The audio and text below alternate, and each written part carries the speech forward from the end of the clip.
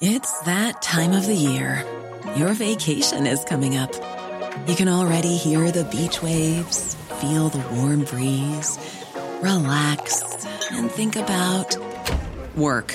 You really, really want it all to work out while you're away. Monday.com gives you and the team that peace of mind. When all work is on one platform and everyone's in sync, things just flow. Wherever you are, tap the banner to go to Monday.com. When you make decisions for your company, you look for the no-brainers. And if you have a lot of mailing to do, Stamps.com is the ultimate no-brainer. It streamlines your processes to make your business more efficient, which makes you less busy. Mail checks, invoices, legal documents, and everything you need to keep your business running with Stamps.com. Seamlessly connect with every major marketplace and shopping cart. Schedule package pickups and see your cheapest and fastest shipping options from different carriers, with rates up to 89% off USPS and UPS rates. And with the Stamps.com mobile app, you can take care of mailing and shipping wherever you are. Make the same no-brainer decision as over 1 million other businesses with Stamps.com. Sign up with code PROGRAM for a 4-week trial, plus free postage and a free digital scale. No long-term commitments or contracts. That's Stamps.com. Code PROGRAM. The Telegraph. Podcasts.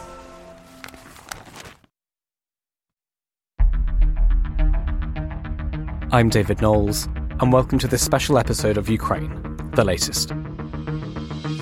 Bravery takes you through the most unimaginable hardships to finally reward you with victory. If we give President Zelensky the tools, the Ukrainians will finish the job. Slava Ukraini! Nobody's going to break us. We're strong. We're Ukrainians. During our visit to Washington, D.C. last month, assistant comment editor Francis Durnley and I spent a fascinating morning at the Institute for the Study of War, where we interviewed a number of analysts and experts about all manner of subjects to do with the war in Ukraine. We had the pleasure of speaking with a senior fellow of the ISW, retired Lieutenant General James Dubik. Before we dived into our questions, Dubik talked us through his career.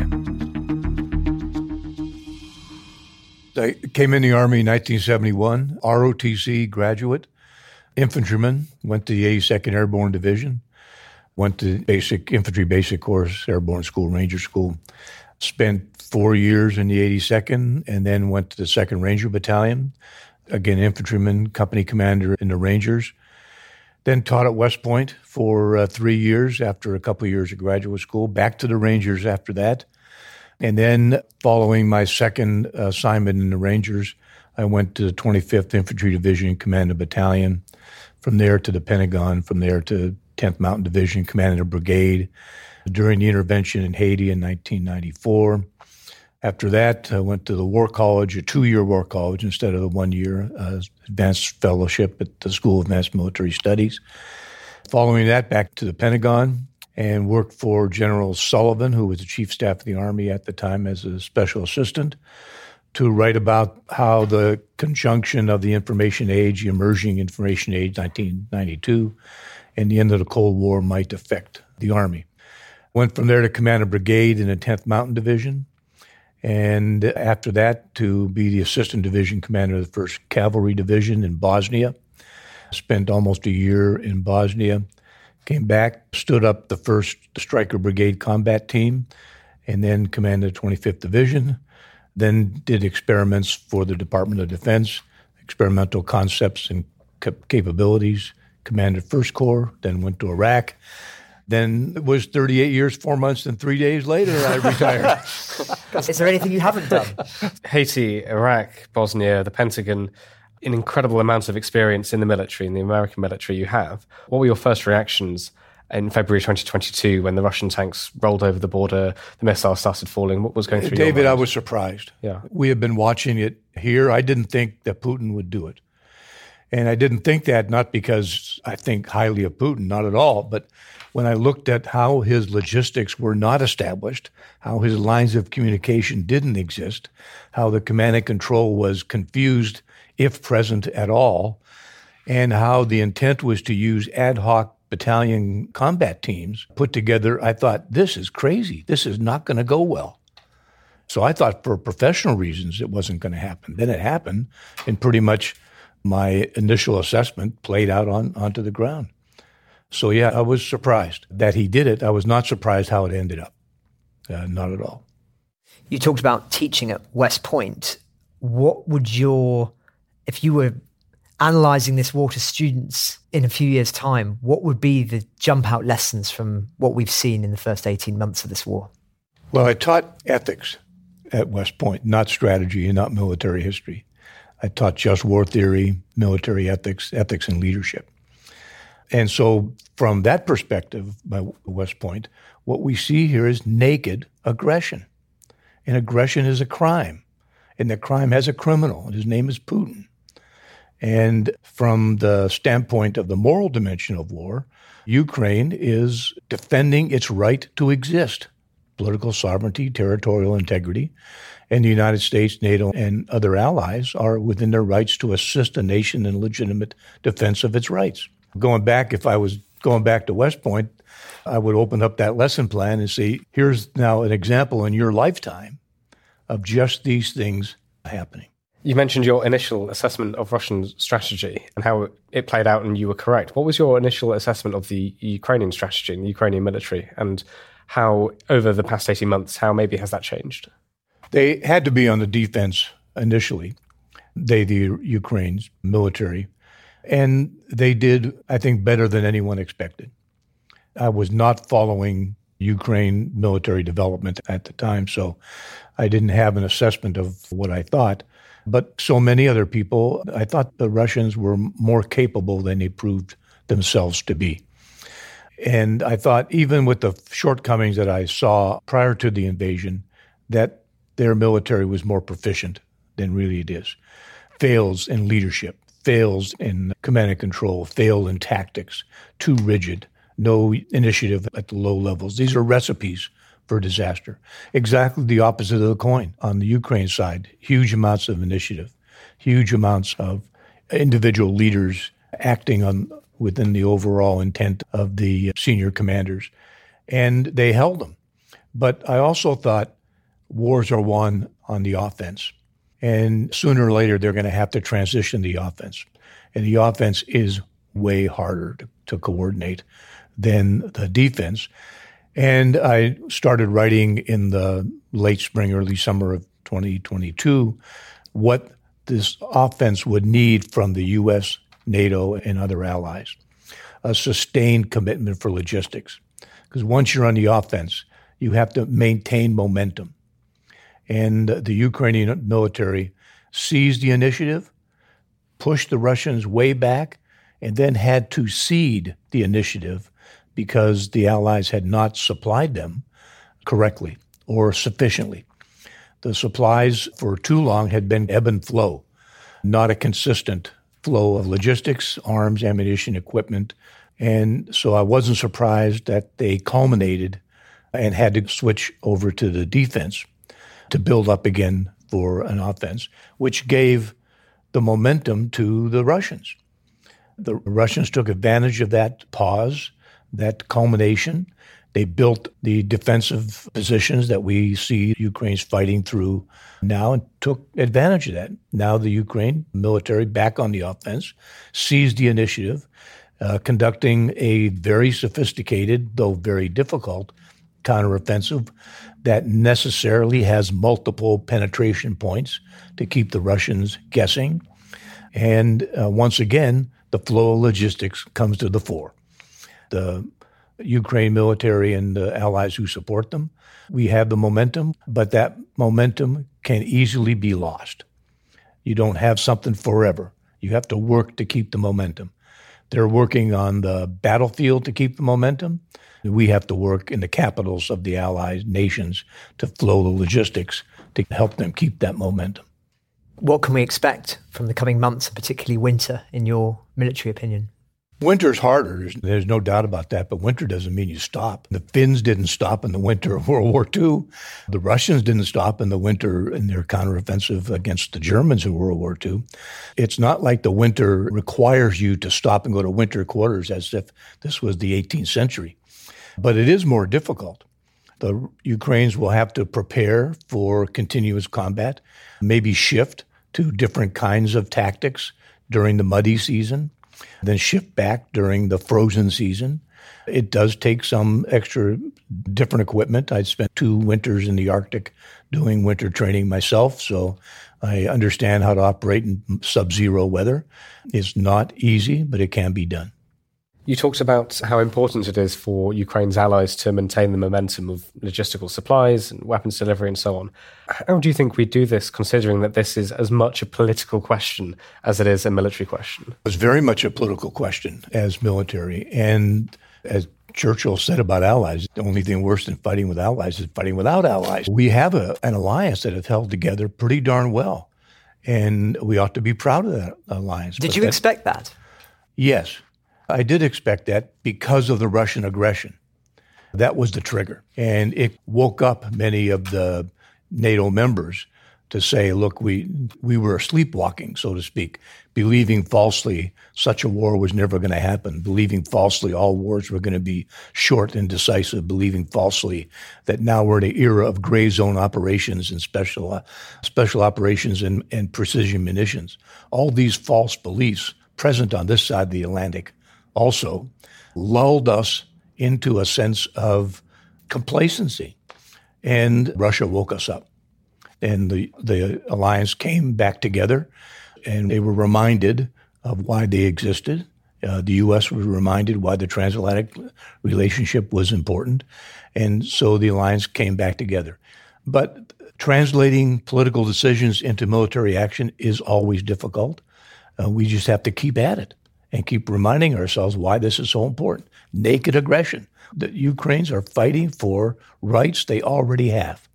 They have had war forced upon them and complicated by the ignominious war crimes that Russia has committed. So this is I think, an important time for us in the collective West, and I include our Indo-Pacific allies in this, to remind ourselves the kind of world we don't want to live in. And it's a world where aggression is permitted.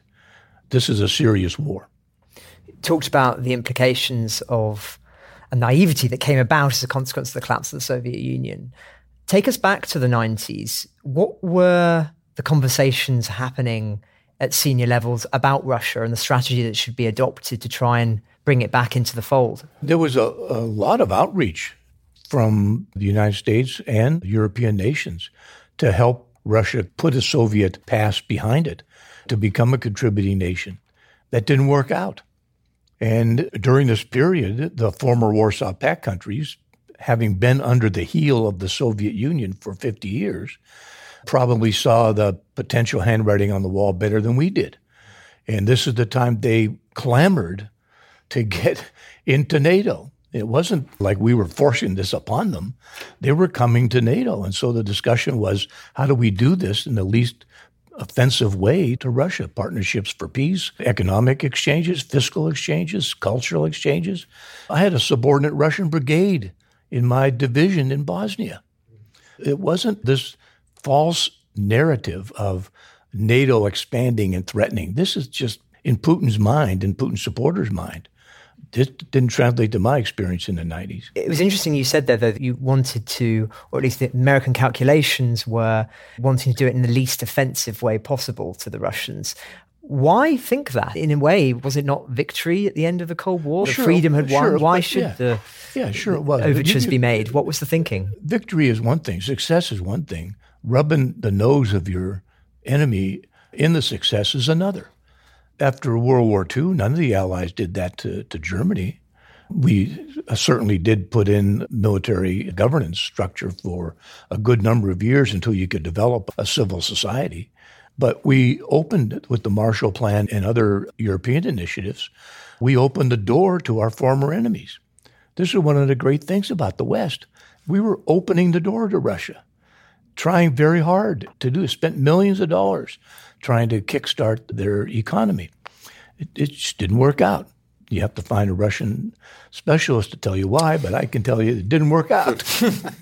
And so here we are again. And reality speaks, and you have to listen to reality, not the way you want it to be. Another thing you said about your own career was dealing with emerging information spaces. I thought that it's a really interesting sort of way of describing it. What were you dealing with, and how is that analogous to the very fast-changing information space now? We're going to talk to Katerina Stepanenko, who termed the coin mill bloggers, these Russian military bloggers who go on Telegram and talk about the war, and the Russian military defense really pays attention to what they say. Sure. What were you looking at in the 90s, and how is it similar? I remember 1992, this is a long time ago. I was one. Me too. There was no internet. The computer that you had on your desk, if you had a computer in 1992 on your desk, wasn't connected to anything. My Macintosh SE was my mobile computer, and that's because it fit into a rucksack, and I could carry it back and forth. If I wanted to connect to another Mac, I had to use a modem. There was no sense, no actual capability, but there was a lot of writing going on at the time in the late 1980s, early 1990s, mid-1990s about the emerging digital age, the emerging information age, about how computers could be integrated with one another. And we saw at the time that integrating maneuver, artillery, airspace, logistics would give us the opportunity to speed up our decision-making and increase the precision of our forces and give us more combat power. And so the United States Army started experimenting with that. The Navy did, the Air Force did too. In the early 1990s, a series of experiments to learn our way forward. Because as you're trying to go forward into the unknown, there's no way to say, okay, here's where we're going to go. You can get the general direction right, but you have to learn your way as you go. You do some experiments, and what works, you plug into your force. What doesn't work, you throw out the window. What might work, you may plug into the next experiment, and you keep learning your way forward. We did that 1990 to about 1998, 99. 1999, we had now a corps that was quote-unquote digital, the 3rd U.S. Corps with the 4th U.S. Division, and the rest of the U.S. Army was starting to come along and changing its intricative technologies. The Stryker Brigades formed in the year 2000 as a result of all this experimental. The first U.S. brigade that was built around the internet, not the internet plugged into an existing organization, but now this organization is built around the internet. First brigade level unit and below that could reach up into national intelligence and national communications capacities. This is unheard of in 1992. This is 10 years later. So this is what we were thinking about and trying to translate our thinking into reality and slowly shift the composition of the U.S. Army. And again, the other service was the same, but I just know about the Army. Slowly, as we build proficiency and as real capabilities came on board. Because every military force has to be ready to execute at whatever mission the country asks of it. So it's not tell the president, time out, we're transitioning to digital technologies. No, you have to work your way through being ready today and prepare yourself for tomorrow. I'm very interested in this theme of decision-making processes. I think for many laymen who have not worked in the distinguished circles that you have, particularly the Pentagon, how are decisions made? What is the process? Bring us behind the door, as it were, to thinking about complex problems such as the ones you've just described at very high levels. I imagine it's quite a humbling experience when you're the one in the room, as it were. I was a lieutenant colonel and colonel in the room, so I was a note taker. Still in the room. In the room, learning from the 3 and 4 stars that were doing this. And then later on, as a 2-star, I had a role in standing up the Stryker brigades. Luckily, I had some experience by that point. But these were very serious discussions among 3 and 4 stars in the United States Army. In the Army anyway, maybe the Marine Corps is different.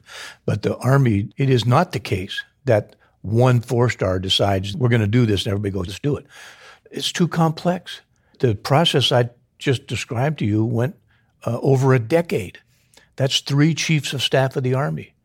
That's 3 generations of generals. What I saw the senior leaders do was first build consensus around a vision and then build consensus about a methodology to work our way forward and try to make the most prudent decisions on time as we could, and then execute those decisions over time. The big lesson I learned about executive leadership is how do you set up a management structure that can supervise this kind of activity over time? And that's focused on a common vision, so it gives it some cohesion, but is flexible enough so that every year or half year or 2 years, whatever the cycle is, you can revisit the decisions and say, are we on track or are we off track? Should we accelerate over here? Is this a dry hole? Let's stop doing that. It was a humbling experience for me to watch, that's for sure. And do you think that's how the Russians do it? No, I don't think that's how the Russians do it. Look at their transformation of their military. It was presumed on junior leaders being able to use their initiative on the battlefield. That's about as un-Russian as you can get. And so to build your transformational vision on that kind of foundation, is a house of sand. You spoke about your time in the 90s about learning forward and thinking about always being able to think of the next thing and how to fight tomorrow, not just today. What lessons do you think Western militaries will take from how the Ukrainians are fighting now? Personally, something that really strikes me in the British press is you'll see an army procurement story about the British Army has spent X billion on all these fancy new tanks. And you look in Ukraine and you see there's drones you could get for a couple of £1,000 dropping grenades, and they seem to have huge operational effectiveness. That's just one example. What lessons do you think the American military might take from how the Ukrainians are fighting? I'm going to lay out 3 areas. I don't know what specific lessons the U.S. Army will learn, but I know that there's a group who's assigned just that mission. Like my experience when I was a junior officer, I know the senior officers right now have people looking at the Ukrainians, coming back, having discussions, plugging the lessons into the current training plan, plugging the lessons into the current organizational concepts. I'm retired now 12 years, so I'm out of that business, but I know what's going on. But let me talk about a couple that lessons that maybe don't hit the screen right off. First is the closeness of the civil-military connection in Ukraine, the unity between what the political leaders, Zelensky and his administration, and the military leaders are doing. This is a huge lesson we should pay attention to. The more space there is at the top, the more likely that there'll be no unity in execution. There'll be no cohesion in the action. So that's a lesson that I think all of us on the Western nation should be learning. The civil-military relationship at the top, senior leaders, very important. We get that this is, I think, one of the difficulties in an alliance. When you got this many people, you got to hold them together. And holding them together is itself a strategically important task. Even if they don't hold together 100% the way any one nation would want, if they hold together, this is an important part. Second, there's a lot of change that's going on at the tactical level, the incorporation of the information space, the incorporation of drones, the incorporation of civilian technologies that are being very useful, the adaptation. All that's all true, but there's some stuff that is not changing. And that lesson ought to be just as important as what is changing. War is still a matter of the human heart. War is still a matter of will. War is still a matter of cruelty and brutality. War is still a matter of courage and leadership. War is still a matter of motivation. That stuff's not changing. And no amount of technology, I don't think, is going to change that. The third area I put down here was acquisition. You made a very good point in asking that question. And I think all of us as Western nations are going to have to come to grips with our acquisition system being a legacy of the Cold War in a very stable period, stable relative to now, and try to rebalance the 2 correct poles. You want innovation, you want change, and you want transparency. Those are both important in democracies. I think we've gone overboard on the transparency and the bureaucracy. Not the way I want to opaque. That's not what I mean. What I mean is we have now piles, literally piles of regulations to make sure every choice is fair. We want it to be fair, but we've got to rethink these regulations because they are slowing down our ability to innovate and adapt. And there's no question about that. And so for us, that's a political issue. This is now something that our legislative branches, in conjunction with the executive branches and the military, have to come together and figure out. We're not in a good place. The speed at which technology is changing, the speed at which adaptation is required is not the speed of our acquisition bureaucracy. I want to stay on this subject. What keeps you up at night? I remember talking to General Ben Hodges, and he was saying that for him, one of the foremost concerns when one looks at the Western defensive apparatus is if there were a very serious war which would require the mobilization of major NATO forces, we just do not have the systems in place at the moment that would be able to transport things to where they need to be quick enough. Yeah. What other things like that, what other systematic weaknesses are there in play, do you think, that we're not paying enough attention to? I just wrote a long piece about this, right, published by Military Review. I'll lay out 3 items, 3 areas. Number 1, our divisiveness is working against us. This is true in the United States. It's also true, I think, in many European countries.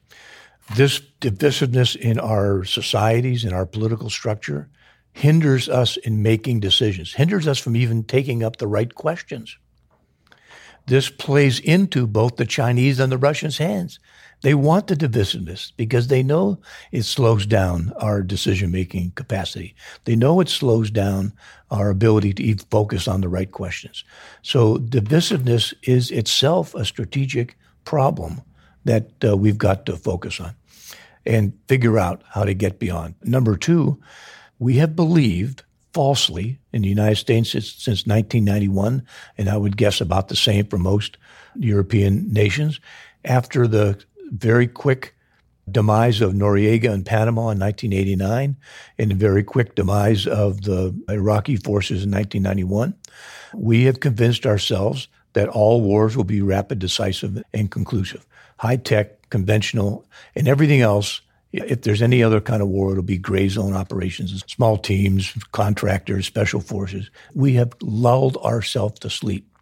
None of our forces have sufficient expansibility now to face a large war. Again, in the United States, we fought 3 wars simultaneously, 2 theater wars, one in Iraq and one in Afghanistan, and 1 global war against al-Qaeda and their ilk. And we never expanded the military beyond what we had. A few, maybe 35, 40,000 expanded in terms of end strength, nothing to wage 3 wars simultaneously. We have overused that military now to the point of almost shamefulness.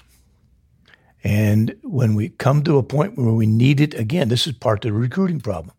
When you come to the force where we need this again, A, it's too small, and B, the strategic reserves we've had, we've let atrophy or drop off altogether. The size of our militaries, active guard and reserve in the U.S. and active and reserves in European countries, are just simply too small. Now, that doesn't mean we want to build back up to the Cold War, but we've got to figure out, and this is another problem that divisiveness won't let us tackle, we've got to figure out what is the right balance of ready forces and reserve forces. And how can you re-achieve expansibility in the era of no draft? This is a tough problem. It is not a military problem. This is a civil military problem. And I don't think any of our countries will take it up because of the difficulty. The third one was transport.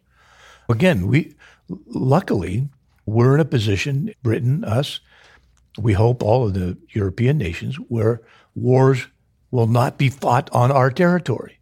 This is a good thing. And we want to keep it that way. But if you're going to fight a war not in your territory, that means you have to get there. And get there now is a competitive space. It wasn't a competitive space before. The degree of operational security, the degree of network security, the degree of transportation hubs and lane security has taken a whole new dimensions in the 21st century. And we have assumed that we can get to wherever we have to go, because up until now we have been. That's not a good assumption anymore. In one of your answers there, you talked about the sort of atrophy of Western militaries. And I wondered, this is a bit of a layman's question, so if I'm wrong, that's fine.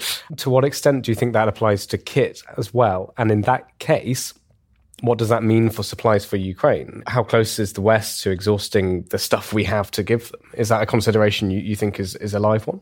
Yeah, it gets at the strategic level, gets to industrial capacity, the defense industrial capacity. And once again, it goes back to the kind of original 1991 false belief. If wars are going to be rapid, decisive, and precise, then you don't need much, because we're going to be able to know where the enemy is, use our precision munitions, get there.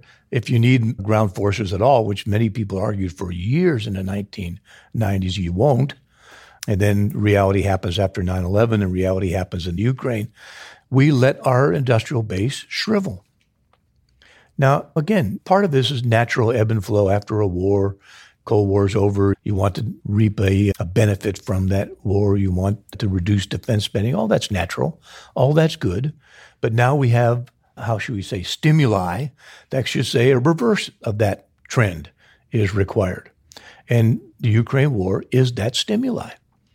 Yes, there is risk now in sending some equipment to Ukraine from all of our nations that may put our own forces at risk. And that's a fine line. This is the same, but Marshall and FDR faced this before World War II. So this is not like a new problem. We have faced this before. So now's the time to say, okay, to ourselves, we thought the industrial base could shrink. We were right for about 30 years. Now we're wrong. Let's start expanding the industrial base so that we can, both in the near term, supply Ukraine with what they need and resupply ourselves in the process, and in the longer term, rebuild the stocks that we have been eating for the last 30 years. The ammunition stocks, the supply, the equipment stocks, the uniform stocks, medical stocks, all the stuff that we had to fight World War III that were built up in huge warehouses. It's like eating your young. We've been eating that for the last 30 years. We've got to start replacing it. I think we're coming to the end of our time, and we always try and give our guests an opportunity to talk about things that we haven't spoken about. China is something we haven't talked about too much. And of course, there are increased concerns about China.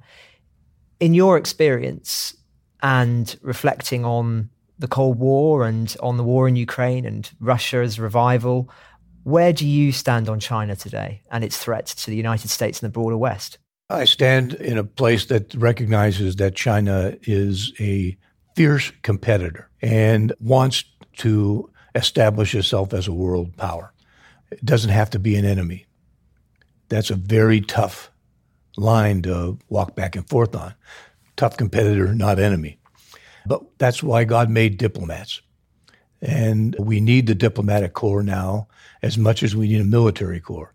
If we emphasize the military side too much, we'll make China an enemy. Some people say they're already our enemy. In some senses, I guess you could say that. They are trying to compete with us militarily. They do want to be the preeminent power, at least in their region, if not more expansive. And so you have to have a military arm that can check that. But at the same time, you don't want to start World War III. That's to nobody's advantage. And the best way to prepare for World War III is to have a strong military to check that angle and to build up your diplomatic and economic core. I think, at least from the United States standpoint, this new initiative with South Korea and Japan, very important. Vietnam, very important. Australia, India, very important. The Quad, that was a Japanese initiative, also very important. So there's a lot of activity going on in the Indo-Pacific that will help us in keeping the competitor alive and the enemy in check. And I think that's the trick. Will China, or has China already tried to take advantage of the Ukraine war? Absolutely. Will they continue to do that? Absolutely. But we've got to keep this perspective of competitor, not enemy, and work both at the same time. If we start thinking in either or, then I think we increase the probability of ungoodness unfolding in the strategic environment. Thank you very much for your time. Thank you. It's fascinating. Thank you. Thank you. Ukraine the Latest is an original podcast from The Telegraph. To stay on top of all of our Ukraine news, analysis and dispatches from the ground, subscribe to The Telegraph. You can get your first 3 months for just £1 at www.telegraph.co.uk/Ukraine the Latest. Or sign up to Dispatches, our Ukraine newsletter, which brings stories from our award-winning foreign correspondents straight to your inbox. We also have a Ukraine live blog on our website, where you can follow updates as they come in throughout the day, including insights from regular contributors to this podcast. You can listen to this conversation live at 1 p.m. London time each weekday on Twitter Spaces. Follow The Telegraph on Twitter so you don't miss it. To our listeners on YouTube, please note that due to issues beyond our control, there is sometimes a delay between broadcast and upload. So if you want to hear Ukraine the Latest as soon as it is released, do refer to the podcast apps. If you appreciated this podcast, please consider following Ukraine the Latest on your preferred podcast app. And, if you have a moment, leave a review, as it helps others find the show. You can also get in touch directly to ask questions or give comments by emailing ukrainepod@telegraph.co.uk. We do read every message, and you can contact us directly on Twitter. You can find our Twitter handles in the description for this episode. As ever, we are especially interested to hear where you are listening from around the world. Ukraine the Latest was produced by Giles Gear, and the executive producers are David Knowles and Louisa Wells.